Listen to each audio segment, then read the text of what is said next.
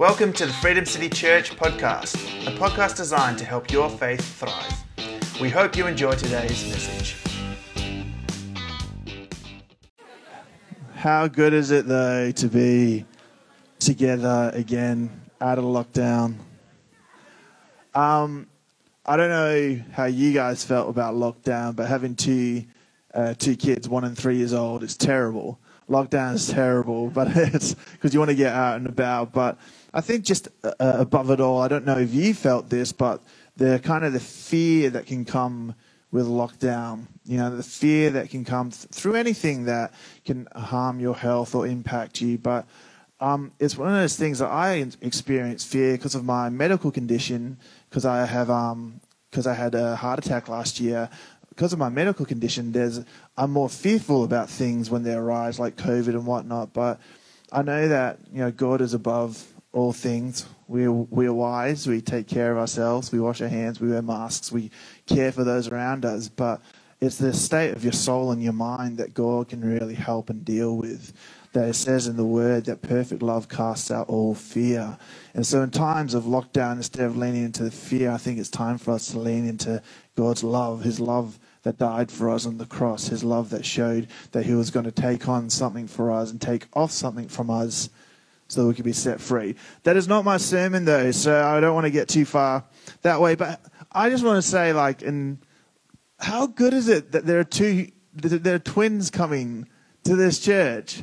And Tim as well, both times that we've heard about the twins coming, Megs and I have just laughed, because it's like these people are like, oh, we'd love to have kids. And then God's like, bam, have 2. And it's like one of those things, we just laughed at it. We just laughed. But it's joyful.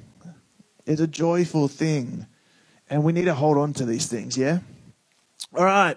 So what I'm going to do is I'm going to continue the series this week. We actually have found out who our next storyteller, though, is. So we will have the next storyteller on the 25th of July. And we're going to have the amazing Nisha Joseph come and share some stories with us. So we're really excited about that. That's our series there. But this exegesis, and I'm not going to pay too much attention to the pun or the play on word because I'm very happy with it. But what I'll do is I'll do a quick recap, because for those who aren't here or weren't here last week or weren't with us on Facebook Online, to know what's going on. Do you know, when you pray, it says in the Bible, never stop praying.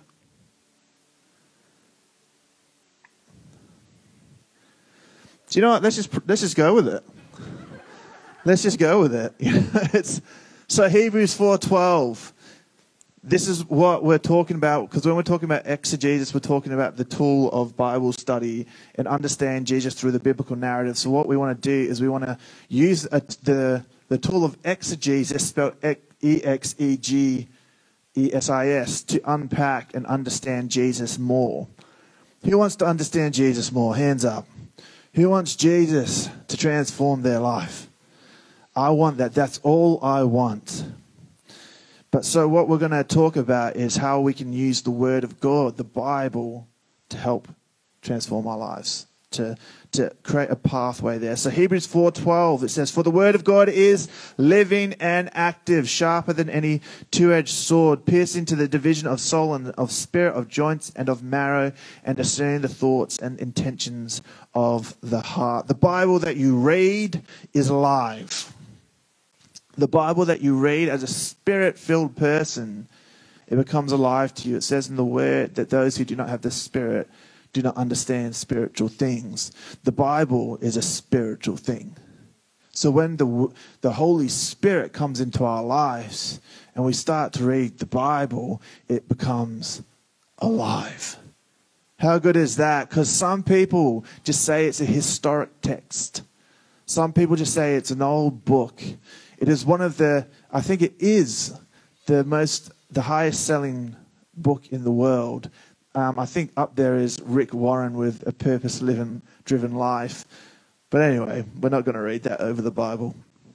So then what we talked about is studying exegesis and eisegesis. Does anyone remember what exegesis means simply? Who wants to yell it out? What does exegesis mean? To lead out of. So when you read the Bible, what you're doing is an explanation or exposition of the text based on a careful, objective analysis. The word exegesis literally means to lead out of. That means that the interpreter is led to conclusions by following the text. So it's careful reading, and ultimately the text means that the text author meant, ultimately the text means what the text's author meant when they wrote it. And so what we have to do, or what we can do when we do exegesis, is we follow a 4-step plan of observation. So we observe the text. What does it say? We interpret it. What does it mean? We correlate it. We find out how does it relate to the rest of the Bible, and we apply it. How does this passage affect my life? I'm going fairly quickly if this is your first time. So if you want to, on our website, we'll be able to link you the video of me going through this a lot more in depth. But for those who have been here before, thank you for listening to this again. Then the other one is eisegesis. And who knows what eisegesis meant? To lead into. So simply put, it means reading into a text. The opposite approach to scripture of exegesis is eisegesis, which is the interpretation of a passage based on a subjective, non-analytical reading. The word eisegesis literally means to lead into, which means the interpreter injects his own ideas into the text, making it mean whatever they want it to mean. You know, I gave an example. When you receive a text message from someone, you can read into it whatever you want it, dependent on how you're feeling that day, dependent on what you ate, dependent on how you were treated by your best friend or your family, dependent on your mental health. Like, the way that you read something is going to be influenced by who you are. So the lens that you put on is created by your past experiences, your culture, your gender, your mental health, the whole of who you are. It impacts how you interpret the biblical text.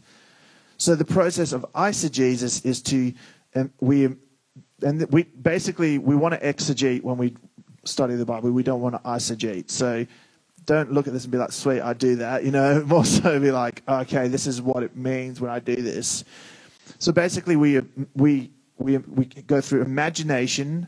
What idea do I want to present? Exploration. We search the Bible to find a passage that fits with our idea, and then application. We basically apply what we wanted to do anyway to our lives without actually going through the filter of the biblical text. And so ultimately our interpretation of what was written in the Bible is not correct unless it is the interpretation that the author assigned to it when it was written. So we don't want to eisegete. What do we want to do? Exegete. We don't want to eisegete, we want to exegete. And so that's what we're going to do right now. So what we have is, I've chosen a passage for you. This is one of my favorite passages in the Bible. This passage is found in Philippians 2, verses 1 to 11. So if you want to open your Bible, you can. If you just want to look at it on the screen, you can as well. But Philippians 2, verses 1 to 11. And like I mentioned on the video last week, is I use the ESV version, which is a translation of the Bible that is true to form, so the original language, as opposed to true to function, which is the interpretation of an idea. So I read an ESV, so what we're going to be looking into is something that was more directly linked to what the actual words that were written, not the idea of it. So the passage, like I was saying, is central to Christology. I like leaving sermons feeling smarter. I like feeling smarter when I go away from church, like I've learned something. And Christology is the study of Jesus Christ. So Christos, Logos. Logos, the study of, Christos, Christ. So if you ever see anything that says ology, it means the study of. So coffeeology, the study of coffee. No, that's not true, but the Latin for it is theos logos, the study of the word, theology, Christology, the study of Jesus Christ. So this is central to that. So we're going to be reading from this. And like I said last time, when we go into this passage, what you really want to be doing before you exegete a passage is to read it a couple of times. And you probably want to read the whole book, not just the passage that I've taken out of this book. We want to read the whole book, and we want to meditate on it. We want to pray about it. We want to look into different translations of the Bible. You really want to put a bit of time and effort into it. But like I said, I can do this on your behalf because this is a sermon. But the cool thing about this one is that I actually got to crack open some of my commentaries. So the stuff that you buy for Bible college and never use outside of Bible college. So I got to crack open my commentaries, do a bit of background research. So everything that I mentioned to you in this time is not going to be able to be observed purely by looking at these 6 verses, because there was some research done into that. So I just wanted to give a bit of a heads up there. But what we're going to do is read Philippians 2, 1 to 11. Who's ready? Who's ready? Cool. Philippians 2, verses 1 to 11. So, if there is any encouragement in Christ, any comfort from love, any participation in the Spirit, any affection and sympathy, complete my joy by being of the same mind, having the same love, being in full accord and of one mind. Do nothing from selfish ambition or conceit, but in humility count others more significant than yourselves. Let each of you look not only to his own interests, but also to the interests of others. Have this mind. So this 2:5 to 11 is the significant part. Have this mind among yourselves, which is yours in Christ Jesus, who, though he was in the form of God, did not count equality with God a thing to be grasped, but emptied. The word there is kenosis, emptied, kenosis. Emptied himself by taking the form, the word there is formou, Greek, formou, by the form of a servant, being born in the likeness of men and being found in human form, he humbled himself by becoming obedient to the point of death, even death on a cross. Therefore, God has highly exalted him and bestowed on him the name that is above every name, so that at the name of Jesus, every knee should bow in heaven and on earth and under the earth, and every tongue confess that Jesus Christ is Lord, to the glory of God the Father. Wow. Who likes that passage? That's just, like an oomph, that's such a good passage. And it's one of the ones I actually, through my studies, I got the opportunity to study this one and to do exegesis into this. So for me to do this now, it just became richer and richer, because every time you dig in a little bit further, there's more to it. The Word of God is alive. It's alive. So like I was saying, when we exegete this passage, we have like 4 steps. Observation, interpretation, correlation, and application. So what's the first thing that we're going to do? Observe. Let us observe. And these are the questions that we ask ourselves, the 5 W's. So if you ever come up to a passage and you're reading it and you want to understand the context, you have the 5 W's. Sorry, Nish, I'm in your way. Who, what, where, when, why. So if you ever want just to be like, I've forgotten how to exegete the passage, just the 5 W's, who, where, what, when, why. And just look at it and ask those questions, and then it'll unpack so much for you. So what we're going to do is I'm going to run through that with you, and we're going to look at the application together. And I've got a special something I want us to do with the application at the end. So the first question is, who is involved? So the book of Philippians, what we want to do is we want to look at it as a whole so we can then focus in on this part. Who is involved? Who knows who wrote the book of Philippians? Just yell it out. Paul. Paul wrote the book of Philippians. Paul was one of the greatest people in the Bible, the New Testament, but he was also someone who knew the most redemption. Because not long before this, his ministry was only 12 years. Before his ministry started, he was killing the very people he came to preach the gospel to. He was killing those very people. So who else was involved in this? Was this letter written to someone? Yes, because it is a letter, like I mentioned. The book of Philippians is a letter to the church in Philippi. So the Philippian church is involved here. And who else is involved? Well, we go through the passage, Jesus. Jesus is involved. You know, if we look at it, it talks about Jesus, even though he was God, did not count it as something to be like equality, you know. Yeah, I paraphrase that. But basically, the church of Philippi is involved, Paul is involved, and Jesus is involved in this one. And the thing about this is when we're looking at it, it's not all happening in one moment. We don't know when this book was written or was read, but we know that this is who's involved in this particular passage. Who wants a fun fact about the church of Philippi? Fun fact, the church of Philippi is one of the few churches that is known that it was started by women. So they're down by a city, in the city of Philippi, and the women were having a prayer meeting, a group of women were having a prayer meeting outside the city by a river. Paul came by, saw them and said, "Hey, we believe in Jesus. Can we preach the gospel of Jesus to you?" A woman named Lydia said, "Yes, we believe." They were converted, and he said, "Come use my house as your sanctuary." That was where the church of Philippi grew from. The house of a woman, he said, "Hey, come into my house." And that's actually happened more than once. And it's like, if you look through it, like, it's just a fun fact. I just think that's so cool for us to look into a book that is so old and that is so, it's still alive, but the society has shifted and changed to see that women were at the forefront of the gospel from a very, very early age. All right. Second thing we ask is what?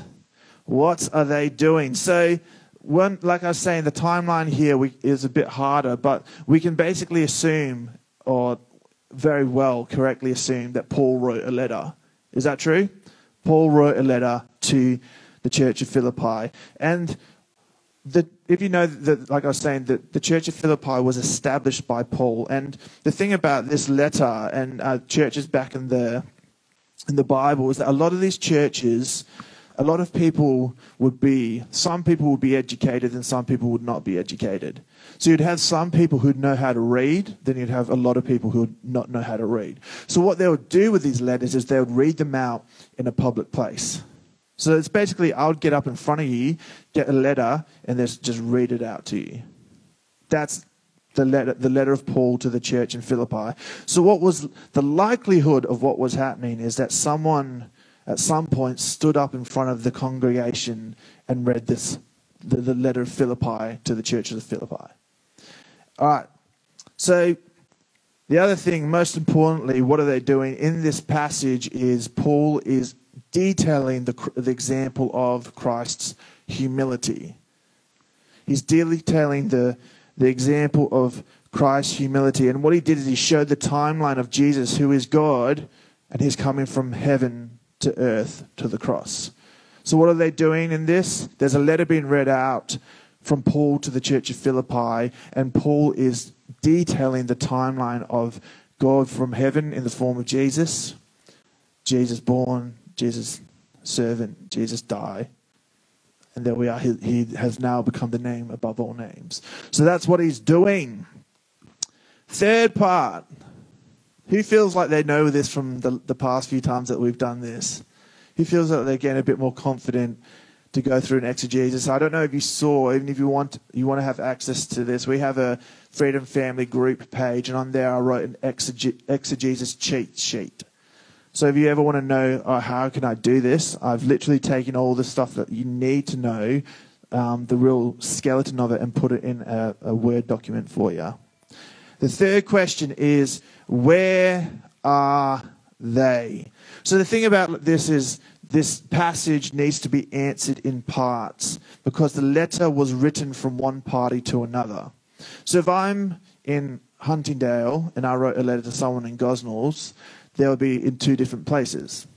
They'll be in the same city, actually, but they'll be in two different places. So what we need to do is answer this in parts. So we'll answer this. The church. Where was the church? Philippi. The church was in Philippi. that's the people who received the letter. And like I was saying, we don't actually know when they read it. So I can't say at this point on this time, at this day, at this place, they read the letter. All I can say is that the likelihood is that they were in Philippi when they received this letter. So when they read it, like I was saying, we don't know where it was, but we do know where Paul was when he wrote the letter. Does anyone have any history or understanding of where Paul was when he wrote this letter? He was in prison. Paul was in prison when he wrote this letter. Some scholars believe he was either in Ephesus. Some scholars, well, majority of scholars believe that Paul was actually in a Roman prison when he wrote this letter. So Paul was in a prison. The church was in Philippi. Paul was in a prison. And then we want to talk about Jesus, because Jesus is the answer. What's the question? At this point, Jesus had died. So this book was written, and I'll explain give you the exact dates later. He had died, been resurrected, and had already ascended to heaven, which was believed to have happened 40 days after his resurrection. So this passage, much like ourselves, is being read by the Philippians in retrospect. The Philippians about Jesus, they're not reading it being like, this is Jesus, this is a live Facebook update. No, they're reading about Jesus through a letter from Paul in retrospect. And so like us, we're working out our faith. We want to know Jesus. We want to understand how he can change our lives. The Philippian church was very similar. They were just a lot closer to it than what we are now. But they were they were figuring it out, just trying to understand Jesus. All right, the fourth question. When did this happen? What happened before? What will happen afterwards? So this letter was written by Paul in 62 AD. So another fun fact, AD does not mean after death. BC means before Christ. AD does not mean after death. It actually means in Latin Anno Domini, which means in the year of the Lord. So 62 years after, Anno Domini, AD, is probably about around 30 years after Jesus' death. So there's believed that this Paul was written to the Philippian church about 30 years after 60 years after Jesus' death. What's that? After his birth, yes, after his birth. But like I said, when the Philippian church read it is very hard to determine. So the next question we ask is, what happened before Paul wrote this letter? So Paul had actually been preaching the gospel of Jesus in Rome, hence him being in prison in Rome. So he was there for 2 years in that prison. And Paul had visited the Philippian church 10 years before he wrote the letter. So it's likely he hadn't been back there. You know, back in the day, in the Bible times, these churches, like, you couldn't just send an email, you couldn't just drive down the road. It would take sometimes months to years for a letter or to travel to a different place. So imagine just the weight that needs to be in a letter. It's like, I've got one shot in this 10-year period to get a message to you that you need to hear. Imagine the absolute weight on that. So Paul was in prison. He'd been there for about 2 years. And afterwards, Paul died about 6 years later.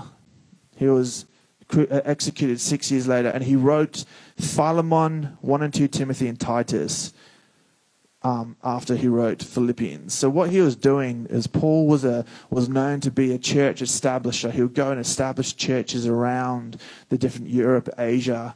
And what he's doing here, when did this happen? What happened is he was preaching, and when he wrote this letter, he was in prison, and he was wanting to write a letter, which is what we'll talk about now, is why is this happening? What happened to lead up to this event?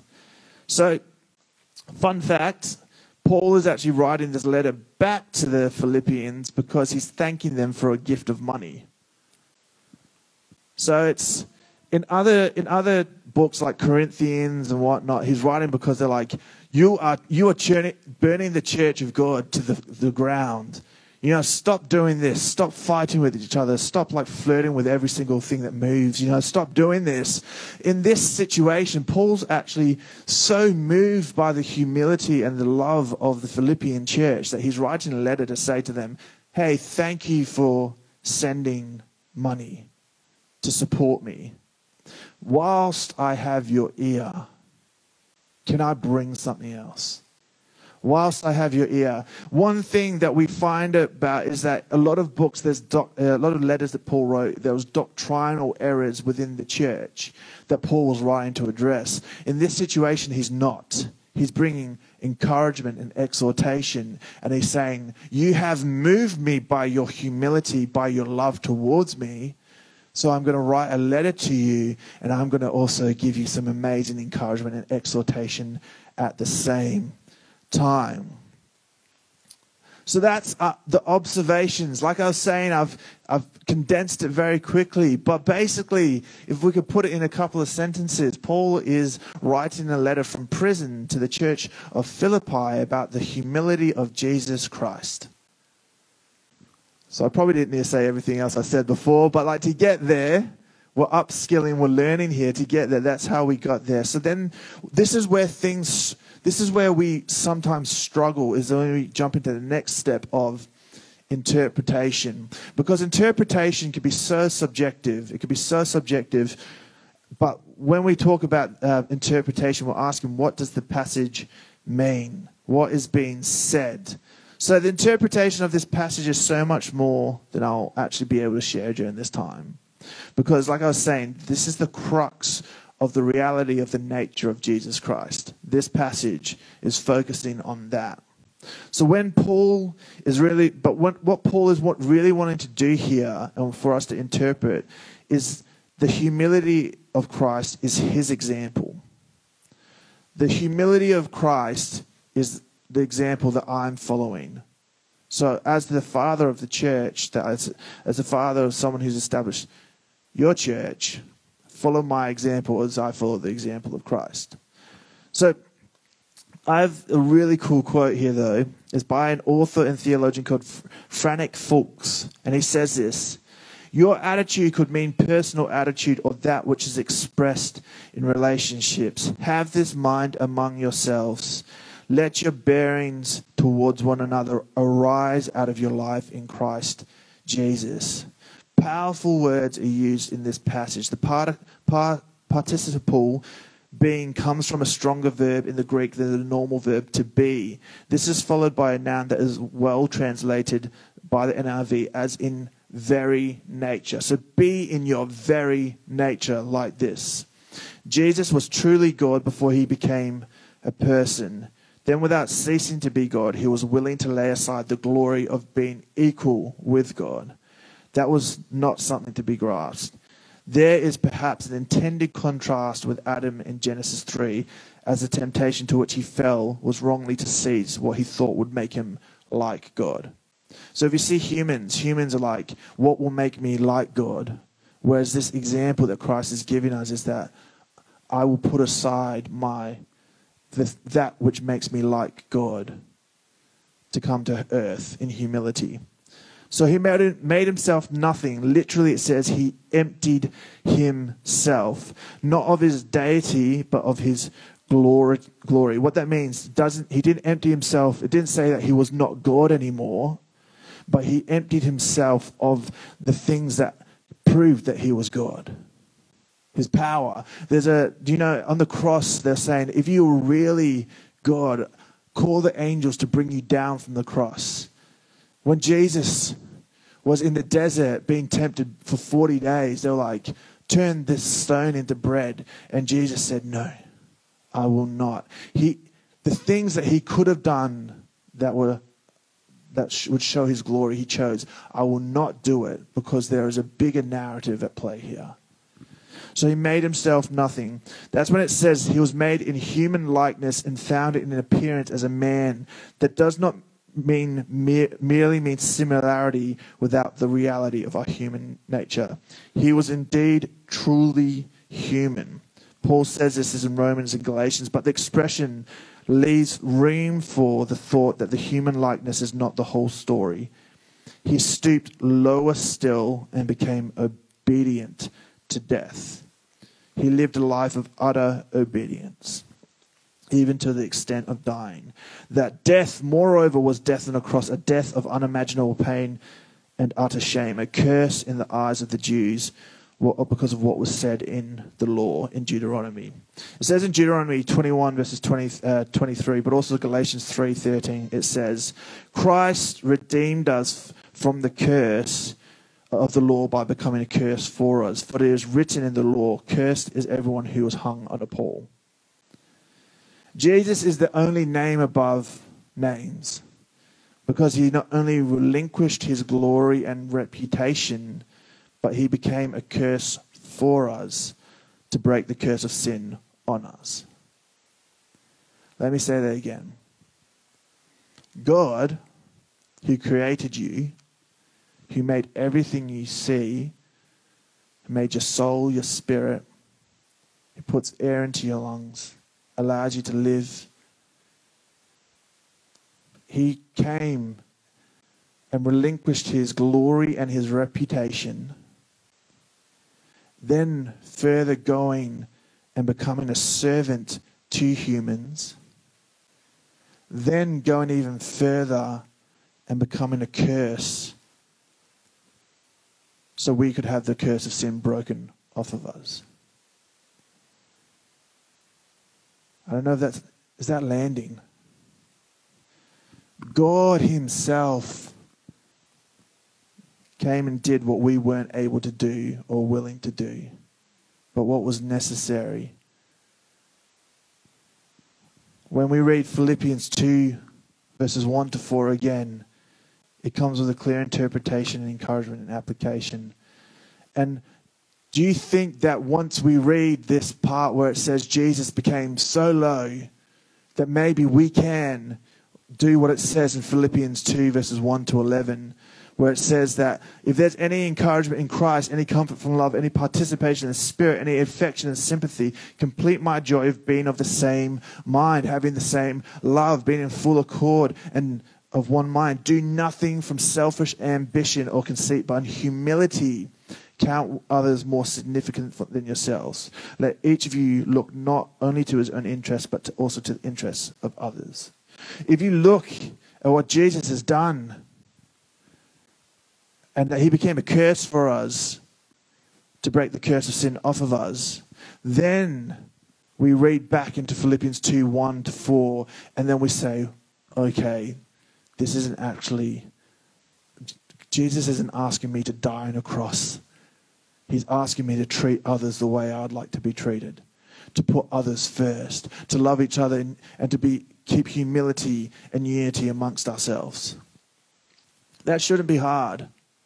That shouldn't be hard when we see what Jesus has done. So what Paul was saying to the original readers, though, was that you're facing some problems. You're facing persecution in the church. What you're doing is you're having false teachers coming in and telling you a different gospel. And what he's also saying is that there's conflicts amongst yourself. So what he's saying is stand firm in one spirit. Philippians 1, 27 to 30. Stand firm in one spirit and contend as one man for faith of the gospel without being afraid of those who oppose you. He's encouraging them. He's saying there's something contrary to what you know. Stand firm in that faith. He's encouraging them to stand firm in the face of persecution, to remain humble in adversity, and remain in unity and love. So what is the author saying to me now? Because that's obviously what we care about the most. What is he saying to me? He's saying Paul is encouraging us to stand firm in the face of persecution and opposition to our faith.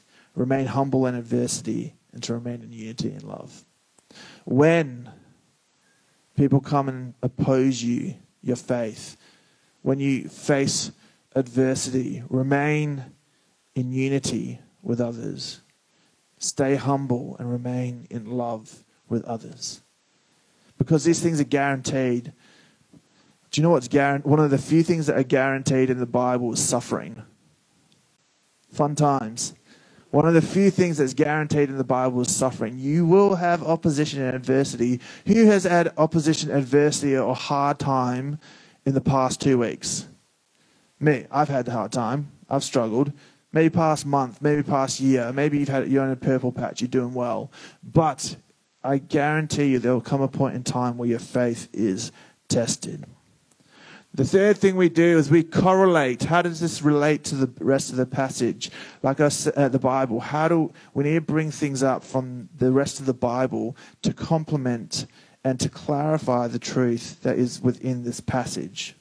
So I'll read a few out to you because there's 340 different cross-references in the Bible. 340,000. 340,000 cross-references in the Bible. So I'll read a few out to you. But in the Bible, a few cross-references we can get, or correlations we can make with this passage is that in Matthew 20:26, it says, "It shall not be so among you, but whoever would be great among you must be your servant. And whoever would be first among you must be your slave. Even as the Son of Man came not to be served, but to serve, and to give his life as a ransom for many." And Luke 22:27, it says, "For who is greater, one who reclines at the table or the one who serves? Is it not the one who reclines at the table? But I am the one among you who serves." And it says 1 Peter 2 verses 21, For to this you have been called, because Christ also suffered for you, leaving you an example so that you might follow in his steps.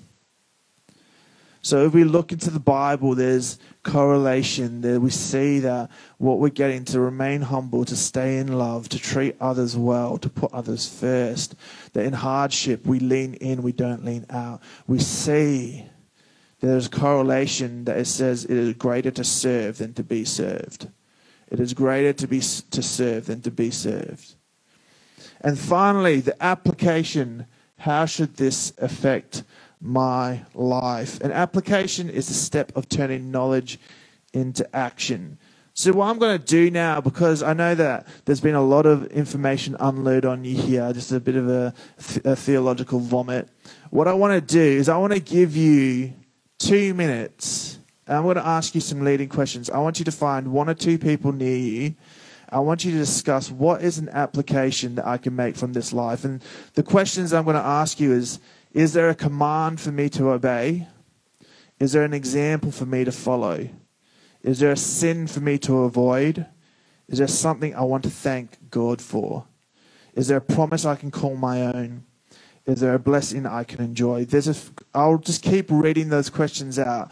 But you've got 2 minutes. Find 1 or 2 people near you. Turn around to them. And I want you to actually discuss this with them. And if you don't feel comfortable with it, just sit in on people talking, just be part of it. So 2 minutes, go for it. So I'm going to put the passage back up again. Philippians 2:1-11.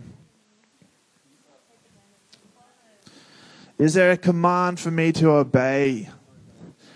Is there a good example for me to follow? Is there a sin for me to avoid? Is there something I want to thank God for? Is there a promise that I can call my own?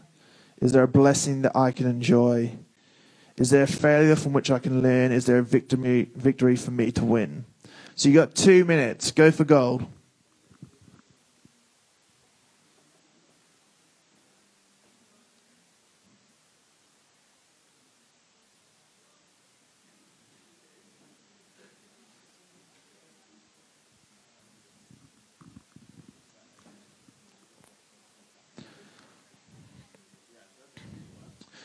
Is there an example for me to follow? Is there a sin for me to avoid? Maybe a sin is selfish ambition or conceitedness. Maybe an example you could follow is that I will treat others the way that Christ treated us. Is there something I want to thank God for? Maybe you want to thank God for Jesus' death and resurrection to set you free.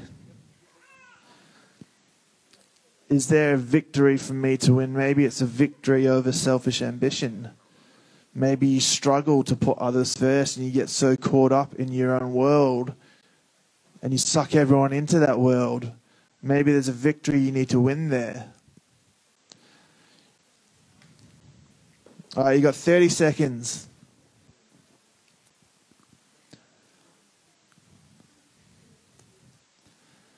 You know, it's good for us to put this into action because we're talking about putting knowledge into action. So why not just do it now, you know?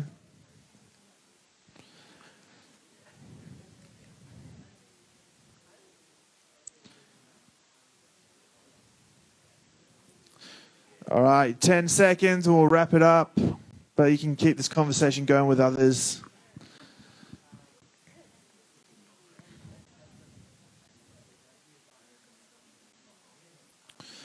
So application points. Is there a good example for me to follow? Yes, let's jump into 2 Corinthians 3. Do nothing from selfish ambition or conceit, but in humility count others more significant than yourselves.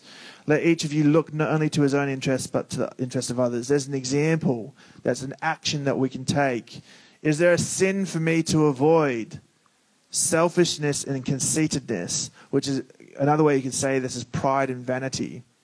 Who's looks at himself in the mirror every now and then? It's like, oh, I need to avoid this sin of pride and vanity.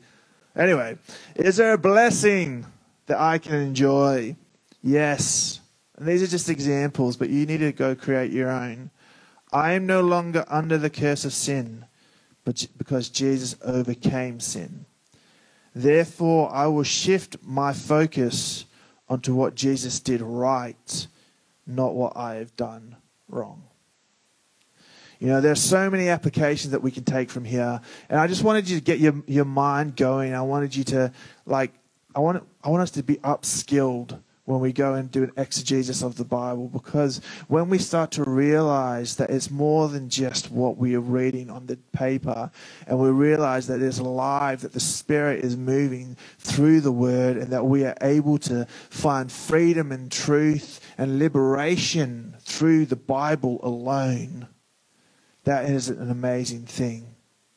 So, when we come and look at Philippians 2, 1-11, and we look at the exegesis of understanding Jesus through the biblical narrative, we understand that Jesus is so much more. Jesus died on the cross for us to set us free. Jesus understands your suffering because he was human. If we did not have a God or a Messiah or a Savior, he didn't understand our suffering, it wouldn't be the same.